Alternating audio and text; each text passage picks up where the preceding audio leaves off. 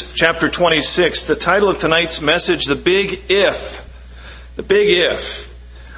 You'll see that as we work through the chapter here, that much of the Old Covenant promises were conditional. God will do this if you will do this. If you will obey my commandments, then you will have this. If you reject my commandments, then you will experience this. And that is much of the Old Covenant. The Old Covenant is really based on man's ability to keep the law. And this, of course, is the weakness of the law. The weakness of the law is that man does not have the ability to keep it. The covenant failed because of the weakness of the flesh, man's inability to keep the law. Now, the law is holy, the law is good, but man is sinful and weak. As we look at this here tonight, because we are living under the new covenant, the covenant of grace, we can't directly apply all of this old covenant promise to our lives. We have to really kind of draw principles from here and apply it in a New Testament understanding. And God's Word is still good and true, and there are great principles for us here. But the truth is, we live under a new covenant that is made upon better promises. And as the writer of Hebrews said in Hebrews 8 verse 6, he has obtained, speaking of Jesus, he has obtained a more excellent ministry, inasmuch as he is also mediator of a better covenant, which was established on better promises. So as we looked here tonight, we'll look at this covenant, and we will draw principles for our own life. But remember, this is the old covenant, and we are now living under a new covenant, a better covenant, established on better promises. The great thing about the new covenant is it's not based on man's ability or effort to keep law, but rather it is based on what God has accomplished and done for us in Jesus Christ. Romans chapter 8, verse 3. For what the law could not do, in that it was weak through the flesh, God did by sending His own Son in the likeness of sinful flesh. On account of sin, He condemned sin in the flesh, that the righteous requirement of the law might be fulfilled in us, who do not walk according to the flesh, but according to the Spirit. I love the way that passage reads, for what the law could not do, God did. What the law was unable to accomplish because of the weakness of our flesh, it was unable to make us righteous. It was unable to make us right before God. It simply gave us a standard, a measuring tool wherein we can see that we fall short of God's holy, righteous perfection. It did not impart any ability, any supernatural ability for us to live up to it. It simply revealed our condition. And you might ask, what is the purpose then of the law if God knew that we couldn't fulfill it? Well, Paul tells us in Romans, one of the reasons that the law was given was, in fact, to reveal the sinfulness of man. Romans 7:7, what shall we say then? Is the law sin? Certainly not. On the contrary, I would not have known sin except through the law. For I would not have known covetousness unless the law had said, you shall not covet. And isn't that true about the law? You know, there's some things that you have no interest in doing until someone says, don't do that. Oh, then I really want to do that. Right? The law brings out that rebellious, that sinful man is revealed through the law. So it's to reveal sin. Romans 7:13. Has then what is good become death to me? Well, certainly not. But sin, that it might appear sin, was producing death in me through what is good, so that sin through the commandment might become exceedingly sinful. The law was given to reveal man's true condition before a holy God. That we are sinful, that we need a mediator, that we need something to resolve the gap between what God calls us to and what we are able to live to. And of course that all points and leads and tutors us to whom? Jesus Christ. And so it says in the book of Galatians chapter 3, but before faith came, we were kept under guard by the law, kept for the faith which would afterward be revealed. Therefore the law was our tutor to bring us to Christ, that we might be justified by faith. But after faith has come, we are no longer under a tutor. So praise God for the new covenant that brings us to faith in Christ. and now fulfills the work and righteousness of the law through what Christ has accomplished on our behalf. And yet still the Bible says the law is good. The law is holy. It still speaks to us concerning the nature, the heart, the desire of God. And yet we know that these things become ours through faith in Jesus Christ and by the power of the Holy Spirit working in us, giving us the actual ability to live honoring lives to the Lord. So this is what we'll look at here tonight. But let me just remind you, don't imagine now, this of course, I'll say this just before we get started in our text. Don't imagine that our actions and decisions have no consequences. Well, we're under grace now. Man, so glad I don't have to worry about the law anymore. Don't let that kind of sink into this notion that somehow, it doesn't really matter how I live. I'm under grace anyway. I can't keep the law. Why bother? No, our lifestyle will still have certain consequences, and, decisions that we make will lead us to certain destinies, and God calls us to a life of holiness. He's desiring to bring us and transform us into the image of His Son. But this work comes through grace, not through the work of man's flesh.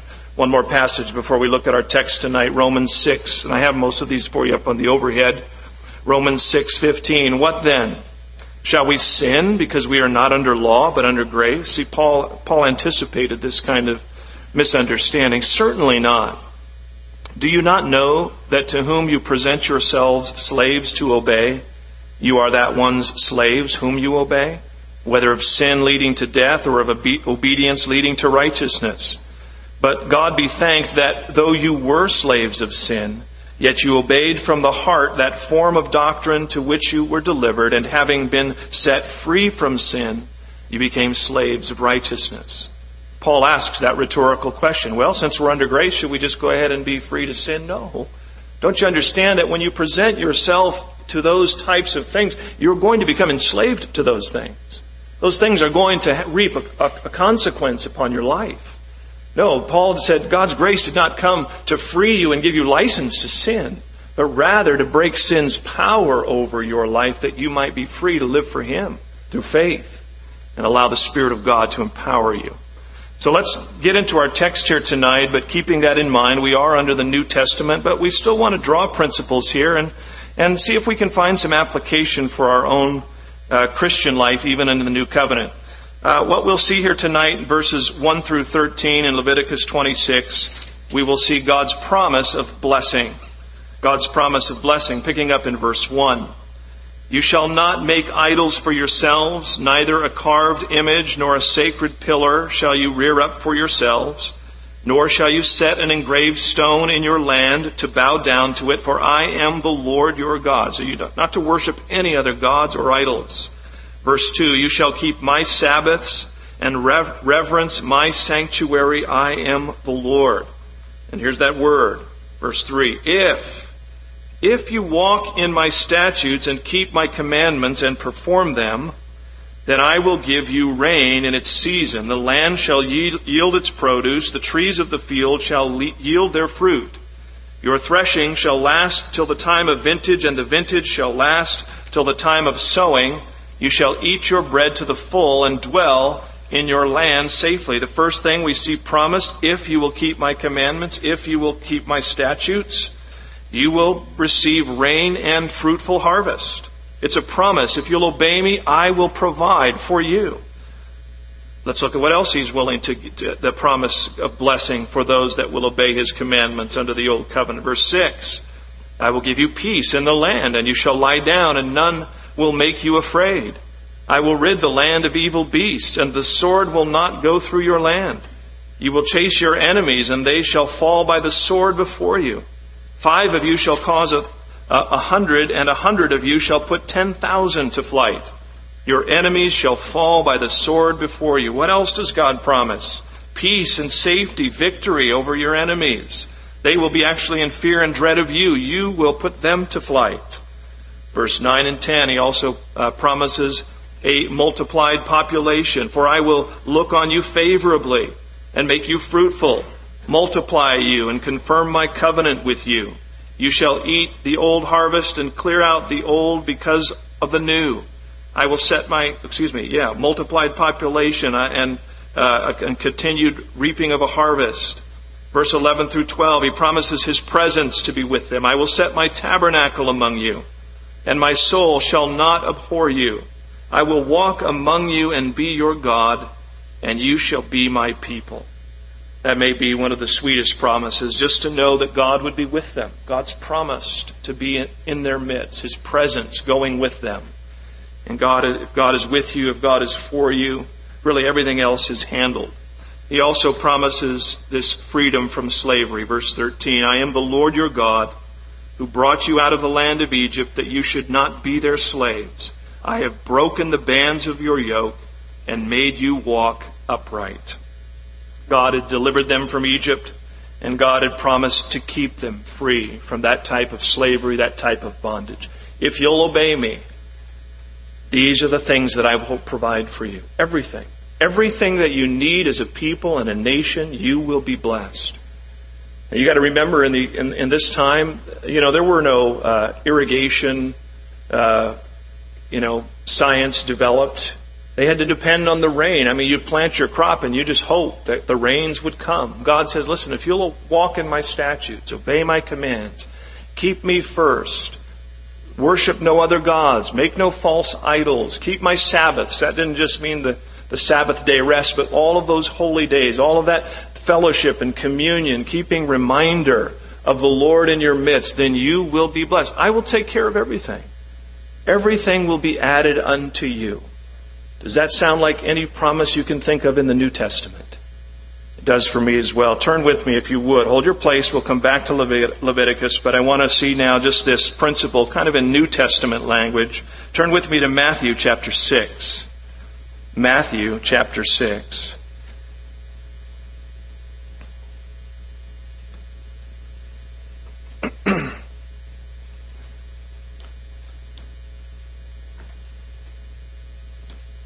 Matthew 6, and I'm going to pick it up tonight in verse 25. Therefore I say to you, do not worry about your life, what you will eat or what you will drink, nor about your body, what you will put on. Is not life more than food, and the body more than clothing? Look at the birds of the air, for they neither sow, nor reap, nor gather into barns, yet your heavenly Father feeds them. Are you not of more value than they? And which of you, by worrying, can add 1 cubit to his stature? So why do you worry about clothing? Consider the lilies of the field, how they grow. They neither toil nor spin. And yet I say to you that even Solomon in all his glory was not arrayed like one of these. Now if God so clothes the grass of the field, which today is and tomorrow is thrown into the oven, will he not much more clothe you, O you of little faith? Therefore do not worry, saying, what shall we eat, or what shall we drink, or what shall we wear? For after all these things the Gentiles seek. For your heavenly Father knows that you need all these things. But seek first the kingdom of God and his righteousness, and all these things shall be added to you. Therefore do not worry about tomorrow, for tomorrow will worry about its own things. Sufficient for the day is its own trouble. This promise of blessing that God made to his nation back in Leviticus, Jesus applies the same principle and makes promise here for the New Testament believer. That God knows what you have need of. And God wants to provide everything that you need. Not necessarily everything that you want, but everything that you need. There will be times when I believe that God will bless you abundantly, and you'll actually have an abundance. And there will also be times when you have just barely enough. And God, in those ups and downs of life, will show you his faithfulness. I hate to say this, but you do learn a lot more in those lean times than you do in the abundant times. In abundance, the need for God is diminished, and we're thankful. Thank you, Lord, but I'm so glad, my barns are full. But when times are lean, then we're really crying out to the Lord. It draws our hearts toward him in faith. But Jesus said, listen, I'll take care of you if you'll seek first the kingdom. If you'll put God first in your life. If you'll really put spiritual things at the top, not just somewhere in the mix. Not just, well, it's important, but it's not number one. Or seek first the kingdom and His righteousness. Live for the Lord. Make Him your priority. Draw close to Him. Put Him in the very forefront of your thinking, your life, your purpose, your destiny, and God will control and minister all the things that you need. He'll bring them to you. He promises. Put Him to the test. Put God to the test. And watch and see how the Lord will work and bless. Now again, don't anticipate God to give you everything you want, but anticipate God to give you everything that you need. And this is what I have discovered, that over time, not necessarily instantly, but I have discovered over time that not only does God give me what I need, but God gives me the very best. I have discovered that the things that I wanted at one time that God maybe denied were not as good as what He ended up giving me in His timing and in His blessing. God loves us. He wants to bless us. This promise of blessing is certainly for the New Testament believer as well. Let's go back to Leviticus and pick it up in verse 14. God gives promise of blessing, but He also gives a warning. He also gives a promise of retribution. Another if statement is made here in verse 14.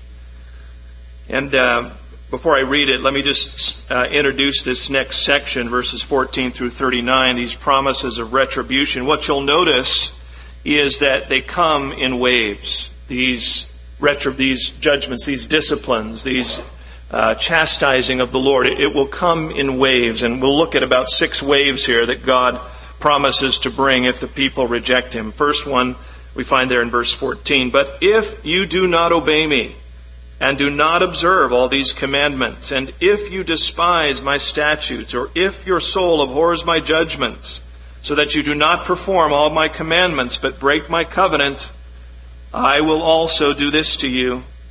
I will even appoint terror over you, wasting disease and fever, which shall consume the eyes and cause sorrow of heart. And you shall sow your seed in vain, for your enemies shall eat it. I will set my face against you, and you shall be defeated by your enemies. And those who hate you shall reign over you, and you shall flee when no one pursues you. If you reject the Lord, if you reject His covenants, nation of Israel, then you will have terror, you will have disease, you will have defeat. Wave 1. Look at wave 2, beginning in verse 18. And after all this, and you see the idea of the wave, if that doesn't humble your heart, if that doesn't turn your heart, well, then this will be coming. And if after all this, if you do not obey me, then I will punish you 7 times more for your sins. And that idea of 7 times more, you'll see that phrase through the study here. And it means simply, I will completely punish. 7 meaning the completion of your punishment. He's not going to hold anything back. You're going to swallow it all. I will break the pride of your power. I will make your heavens like iron and your earth like bronze, and your strength shall be spent in vain. For your land shall not yield its produce, nor shall the trees of the land yield their fruit. So wave 2, there will be no rain, no harvest. The ground will dry up and become hard, and the heavens will become closed for rain. The next wave, picking it up in verse 21. Then if you walk contrary to me and are not willing to obey me, I will bring on you 7 times more plagues according to your sins. And I will also send wild beasts among you, which shall rob you of your children, destroy your livestock, and make you few in number. And your highways shall be desolate. So the next wave comes in. God will send wild beasts that will come in among you. Can you imagine? We don't live in that kind of a fear. Not too much. A little bit in the foothills. There's a mountain lion that comes down every now and then, right? You hear about it in the news. Or bears coming down. Little coyotes. I see coyotes out in front of my neighborhood all the time. But, imagine if you really had to worry about, lions and bears, coming and keeping your children safe. And this is what God says. Listen, this will be a sign. This will be another wave of judgment. And what's happening here is God is trying to discipline His people to repent. Listen, if you choose to reject me, if you throw off these things, then you're going to have trouble. And the trouble comes to soften your heart. The trouble comes to awaken you spiritually, to remind you of the covenant and to come back to the Lord. But if, after all these things, you refuse to obey me, then the next wave will come. The next punishment will be arriving because God loves you too much just to let you continue to go off. He will continue to endeavor to reach you through discipline, through really judgment in the case of His people here. And this is what He's spelling out. Look, these things are coming. He goes on to the next wave. Verse 23.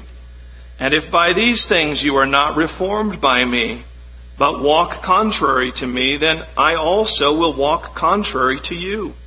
And I will punish you 7 times for your sins. And I will bring a sword against you that will execute the vengeance of the covenant. When you are gathered together within your cities, I will send pestilence among you, and you shall be delivered into the hand of your enemy. And when I have cut off your supply of bread, 10 women shall bake your bread in one oven, and they shall bring back your bread by weight, and you shall eat and not be satisfied. The next wave comes, and it's a sword of the enemy and a cutoff of the supply of bread. There's going to be siege laid around your cities, and you're going to be starving. You're going to be camped up in those cities, and you're going to just scurry up enough flour, and you're going to all have to share it in one oven. And this idea of the enemies now are going to be pursuing you and coming after you, and God's going to allow it. God's not protecting them anymore. He's allowing the sword of the enemy. The next wave, the 5th wave, starting in verse 27. And after all this, you hear the heart of the Lord. And after all this, you guys are stubborn. If you do not obey me, but walk contrary to me, then I also will walk contrary to you in fury. And even I will chastise you 7 times for your sins. You shall eat the flesh of your sons, and you shall eat the flesh of your daughters. I will destroy your high places, cut down your incense altars, and cast your carcasses on the lifeless forms of your idols, and my soul shall abhor you. I will lay your cities waste and bring your sanctuaries to desolation, and I will not smell the fragrance of your sweet aromas. I will bring the land to desolation, and your enemies who dwell in it shall be astonished at it. I will scatter you among the nations and draw out a sword after you. Your land shall be desolate, and your cities waste. Then the land shall enjoy its Sabbaths as long as it lies desolate. You are in your enemy's land. Then the land shall rest and enjoy its Sabbaths. As long as it lies desolate, it shall rest. For the time it did not rest on your Sabbaths when you dwelt in it. You see the intensity of the waves. You see the intensity of the discipline becoming more and more severe as the people continue to harden and resist a God that is trying to bring them to repentance. And now you see total destruction, desolation, and there will be even a dispersion. You'll be taken captive. You shall eat the flesh of your own children. What's amazing here is that God actually prophesied this future became part of their history. That they did, in fact, rebel against the Lord. You know the story. The northern kingdom was captured by Assyria, and then Babylon came and captured the southern kingdom of Judah. Nebuchadnezzar laid siege around the city, and as they were starving, they began to eat. We have historical accounts where they even began to eat their own children to survive. And God giving them this visible picture of how horrible it will be for you if you harden your heart against me. If you'll serve me, if you'll walk with me, I'll bless you. I'll give you all that you need. I'll be with you. You'll be my people. I'll be your God. But if you reject me and you turn your back on me and you worship false gods and you pursue your own rebellious way, then these waves of judgment will come upon you. And what's amazing is how accurate these passages really were fulfilled as the nation of Israel over the years, over the centuries, began to fall away from the Lord. The final wave that's mentioned here, verse 36. And as for those of you who are left, I will send faintness into their hearts in the lands of their enemies, The sound of a shaken leaf shall cause them to flee. They shall flee as though fleeing from a sword, and they shall fall when no one pursues. They shall stumble over one another, as it were before a sword when no one pursues, and you shall have no power to stand before your enemies. You shall perish among the nations, and the land of your enemies shall eat you up. And those of you who are left shall waste away in their iniquity in your enemies' lands. Also in their fathers' iniquities which are with them they shall waste away. The final wave is not only will your land be punished, but you will be taken out of your land, and you will live and die in a strange land. It is interesting, if you study the history of the Jewish people, that for so many years, really hundreds of years, they existed as a people, but they did not dwell in their land. Really not until just recently, right? Just in the last 60 years, Israel is back on the map and the Jewish people are coming back to the land. That too also prophesied that God would in the latter days bring them back to the land. But for hundreds of years, really almost 2,000 years, since 70 AD when the Romans destroyed Jerusalem and scattered them, the Jewish people have continued to survive ethnically as a group. We can still identify them. They know who they are, but they have no homeland.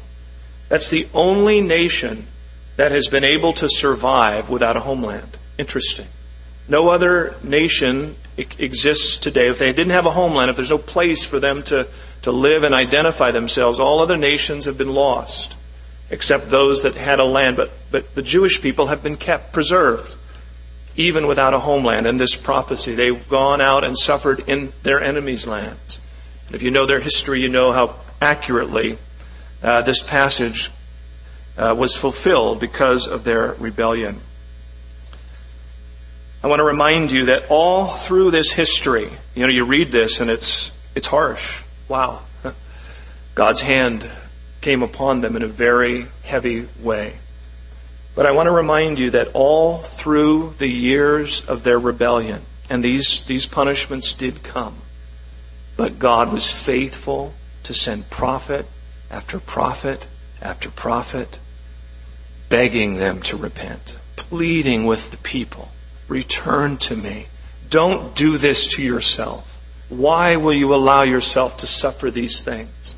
And we have the prophets, Isaiah. We've recently, months back, studied through the book of Jeremiah, the weeping prophet. And it is that appeal of God through the heart of the prophet. Come back. Stop it now. It's coming. Judgment is coming, but it's not too late. If you will repent, the wave can stop right here, and I will restore you. God mercifully tried to win the heart of His people back, but they refused. They were determined, and so they came unto this judgment. A couple of New Testament passages I want you to look at. Now remember, we are living under the new covenant. I do not believe that for the true born-again Christian that we need to live in the fear of judgment. But there is a principle here of sowing and reaping, isn't there? There is just a reality that certain decisions, certain lifestyle choices, they do bring consequences, even in the life of the believer. God forgives. God cleanses, but certain decisions still bring destructive consequences upon our lives. Turn with me to Galatians chapter 6. We'll be back and finish up Leviticus here in a moment, but turn with me to Galatians chapter 6. You know this passage, but I want to remind you of it here as well. Galatians chapter 6. Now you'll remember the book of Galatians is really Paul's doctrinal letter on salvation by grace, not of works, not of the law. Paul spends most of his time in this letter trying to reconvince the Galatians not to go back under the old covenant. Don't get back into bondage under the law. You've been set free by grace, and enjoy and walk in the liberty of God's grace and the freedom that He has given to you. And yet still, even in that context, we see him outline this principle of sowing and reaping. Galatians chapter 6. Look at with me in verse 7. Do not be deceived. God is not mocked. For whatever a man sows, that he will also reap. For he who sows to his flesh will of the flesh reap corruption, but he who sows to the Spirit will of the Spirit reap everlasting life. And let us not grow weary while doing good, for in due season we shall reap if we do not lose heart. Therefore, as we have opportunity, let us do good to all, especially to those who are of the household of faith. So there is still a principle that I think we should hold in our hearts. Thank God for His mercy. Thank God for the wonderful cross that brings mercy and forgiveness and the grace of Jesus Christ to our lives. Where would we be? Where would we be without the mercy of God?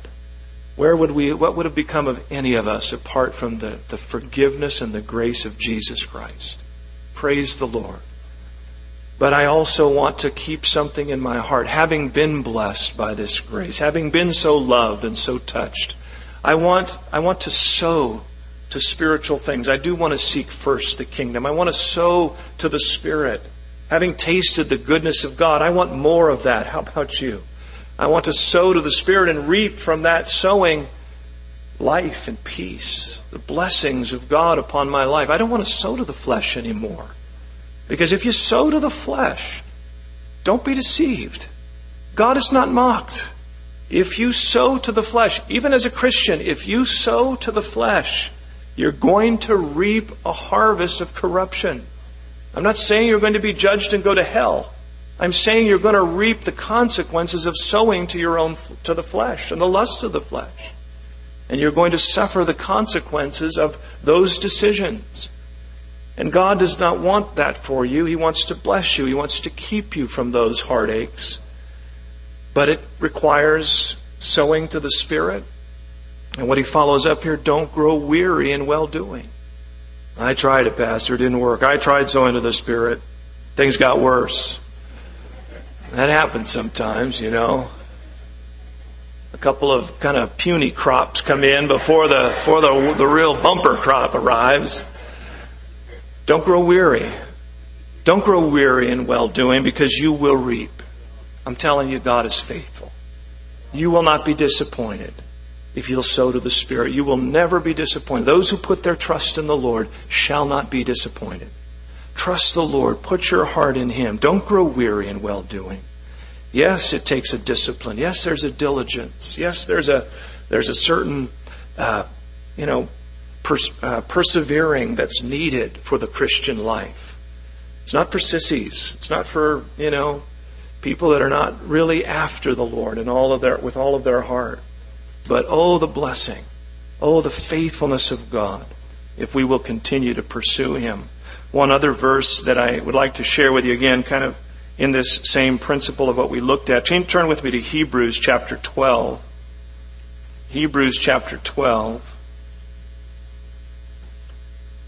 As I mentioned, that those passages in Leviticus, it brings this discipline of the Lord, and it comes in waves. God disciplines in hopes that the people would repent. But if they won't, well, then we go on to phase 2, phase 3, and so forth. But all of it is designed to bring His people back.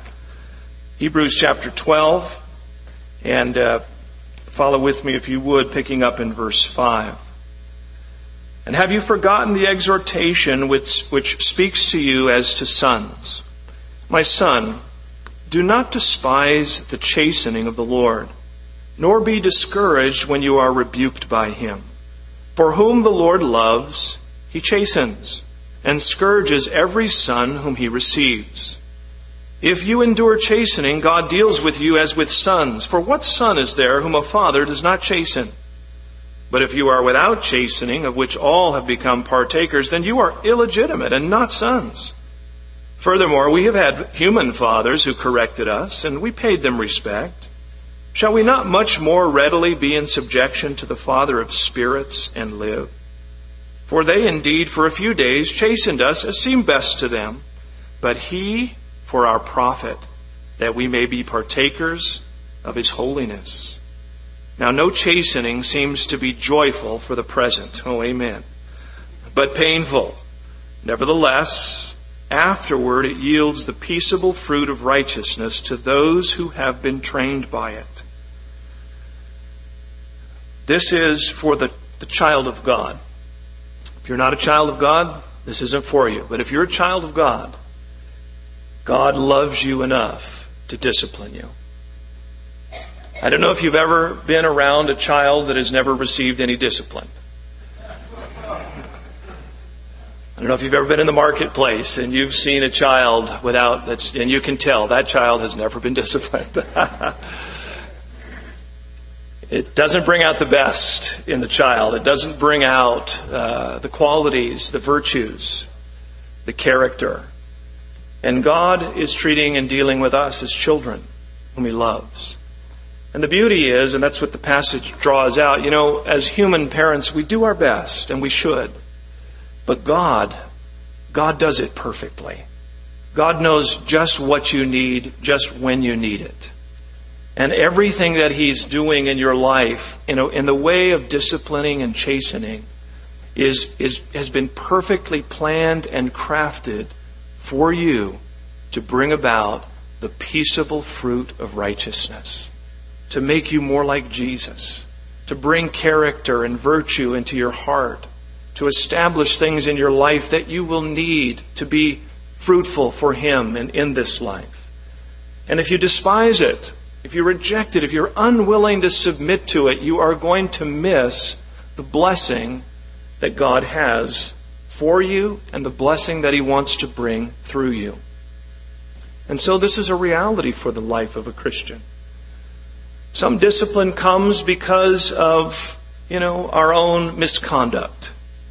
And God brings discipline to just correct us. And sometimes we need it. Has anybody arrived? Is there anybody in here that would be brave enough to say, I don't need any more correction? Okay, brother. Look out tonight. I would say I don't want any more correction. But I got to admit, I know that I need some more correction. God's not finished. I don't know about you, but I'm a project, and I feel like sometimes, wow, I'm a real project, and God has to work, and God is working, and there's that. So some of it is to correct, and some of it, I have to say, I believe some of it is just God working to bring out something better in you. It's not like you've sinned and He's punishing you. It's not like you've even necessarily done anything wrong, but God knows that you can do better. It's like training an athlete. You just push them a little harder to bring out the best. And that's what God is doing in your life. And so some of that discipline is God just putting a little pressure on to bring out even more of His own nature through you. And He has to do that sometimes just to squelch the flesh and just to put, I've got to decrease so that He can increase. Paul talked about a thorn in his side, a messenger of Satan sent to buffet him. Not because he'd done anything wrong, but because of all that God had shown him. But God said to him, listen, my grace is sufficient because in your weakness, my strength is going to be perfected.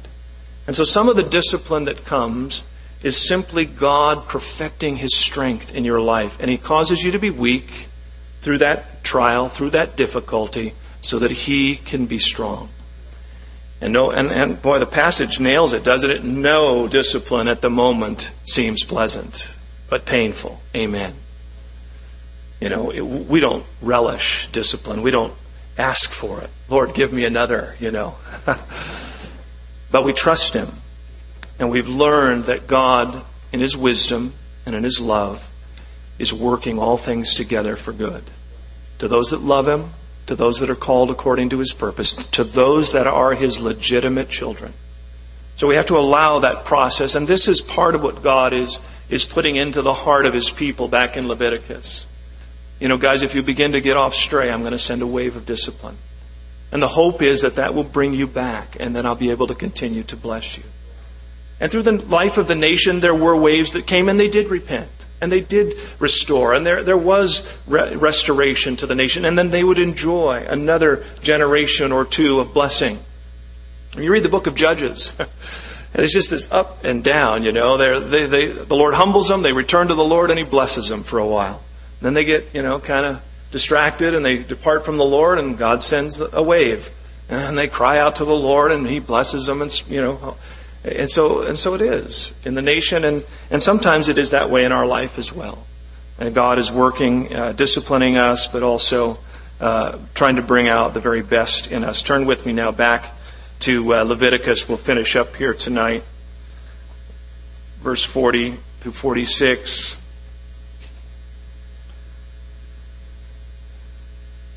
Through it all, God remembers His covenant. Picking it up in verse 40.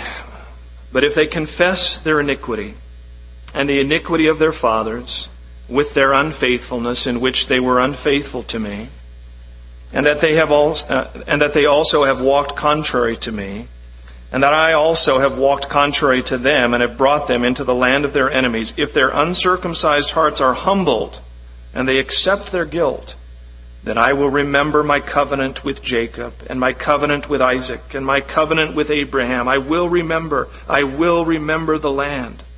The land also shall be left empty by them and will enjoy its Sabbaths while it lies desolate without them. They will accept their guilt because they despised my judgments and because their soul abhorred my statutes. Yet for all that, when they are in the land of their enemies, I will not cast them away, nor shall I abhor them to utterly destroy them and break my covenant with them, for I am the Lord their God. But for their sake I will remember the covenant of their ancestors, whom I brought out of the land of Egypt in the sight of the nations, that I might be their God. I am the Lord. These are the statutes and judgments and laws which the Lord made between Himself and the children of Israel on Mount Sinai by the hand of Moses. You hear the heart of God. Even in these judgments, even when they are held and taken captive by their enemies, if their hearts will humble themselves, if they will turn back to me, if they will acknowledge their sin, I will remember my covenant. I will preserve them as a people. I mentioned that earlier. He has preserved them as a people, even when taken captive out of their homeland, because He's kept them for Himself, because He remembers His covenant. And after they were in Babylon for 70 years, remember, the land had its rest. It had its Sabbaths. Then God brought a remnant back and restored them. Now we know that even now, they are now back in the land. And there are future promises for the nation of Israel to enjoy in the land that are yet to be fulfilled. We look for those to be fulfilled. We believe that when Jesus returns, there will be an earthly reign, and God will restore His people in their land. And some of this promise is yet to be fulfilled. God has not forgotten His covenant. And God is so faithful, even when we are not, even when we fail. And my thought here is it's just never too late. Even this people, God knew what was coming. He warned them. But He knew what was coming, and yet He leaves them with this promise: I will not forget you. Even in years of your rebellion, if you will humble your heart, I will remember my covenant with you. 1 John 1:9. If we confess our sins, He is faithful and just to forgive us our sins and to cleanse us from all unrighteousness. This principle remains true in our life. If we fall, if we stumble, is it too late? No. If we'll confess, if we'll come back, if we'll humble our hearts and get our hearts right with God, He's faithful and just to forgive us. I want to close with one passage in Luke chapter 15, if you'll turn with me there. You know this story, but it's one of my favorite passages in the New Testament. And I think it speaks to this idea of God's heart wanting to restore, God's heart saying to His people, even after all of this, if you'll turn your heart to me, I will. It's never too late. My heart is to heal, to restore. In Luke chapter 15, we have the famous passage, the famous story of the prodigal son. And we'll just read it, and it's a little lengthy, but just follow. It's so beautiful. Just follow with me in your Bibles if you would, picking it up, Luke 15 and verse 11. And then he said, a certain man had 2 sons, and the younger of them said to his father, Father, give me the portion of goods that falls to me. And so he divided them his livelihood.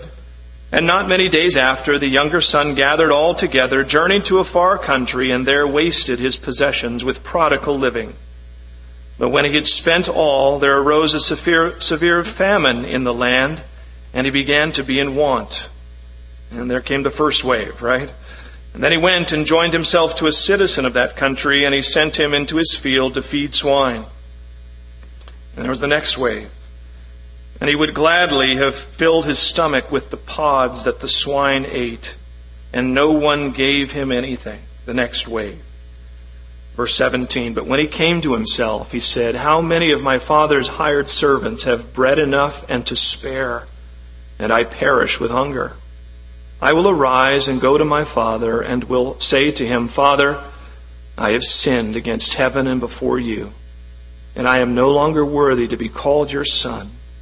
Make me like one of your hired servants. Now there's the heart of repentance. There's a humbled heart. In verse 20, and he arose and he came to his father. But when he was still a great way off, his father saw him and had compassion and ran and fell on his neck and kissed him. And the son said to him, Father, I have sinned against heaven and in your sight, and am no longer worthy to be called your son. But the father said to his servants, bring out the best robe and put it on him, and put a ring on his hand and sandals on his feet, and bring the fatted calf here and kill it, and let us eat and be merry. For this my son was dead and is alive again. He was lost and is found. And they began to be merry. Now his older son was in the field, and as he came and drew near to the house, he heard music and dancing. So he called one of his servants and asked what these things meant. And he said to him, your brother has come, and because he has received him safe and sound, your father has killed the fatted calf. But he was angry and would not go in. Therefore his father came out and pleaded with him. And so he answered and said to his father, Lo, these many years I have been serving you. I never transgressed your commandment at any time, and yet you never gave me a young goat that I might make merry with my friends. But as soon as this son of yours came, who has devoured your livelihood with harlots, you killed the fatted calf for him. And he said to him, Son, you are always with me, and all that I have is yours. It was right that we should make merry and be glad, for your brother was dead and is alive again, and was lost and is found. You know, it's never too late to humble your heart and return to the Lord. It's never, you've never gone too far. If there's even a thought that you want to come back to the Lord, just that thought means you're not too far. Just that desire to come back. You saw what the son felt here. He didn't think he'd be received, but he just wanted to go back and just find anything that he could take. And the heart of the father. I love that. While he was still a long ways off, you know, the father was looking for him. The father had his eye out for him, and when he saw him a long way off, he ran out and embraced him. And so the Spirit of God, I believe his eyes run to and fro across the earth, looking for those hearts that are loyal toward him, those hearts that are returning, those hearts that are humble, those hearts that are honest and sincere.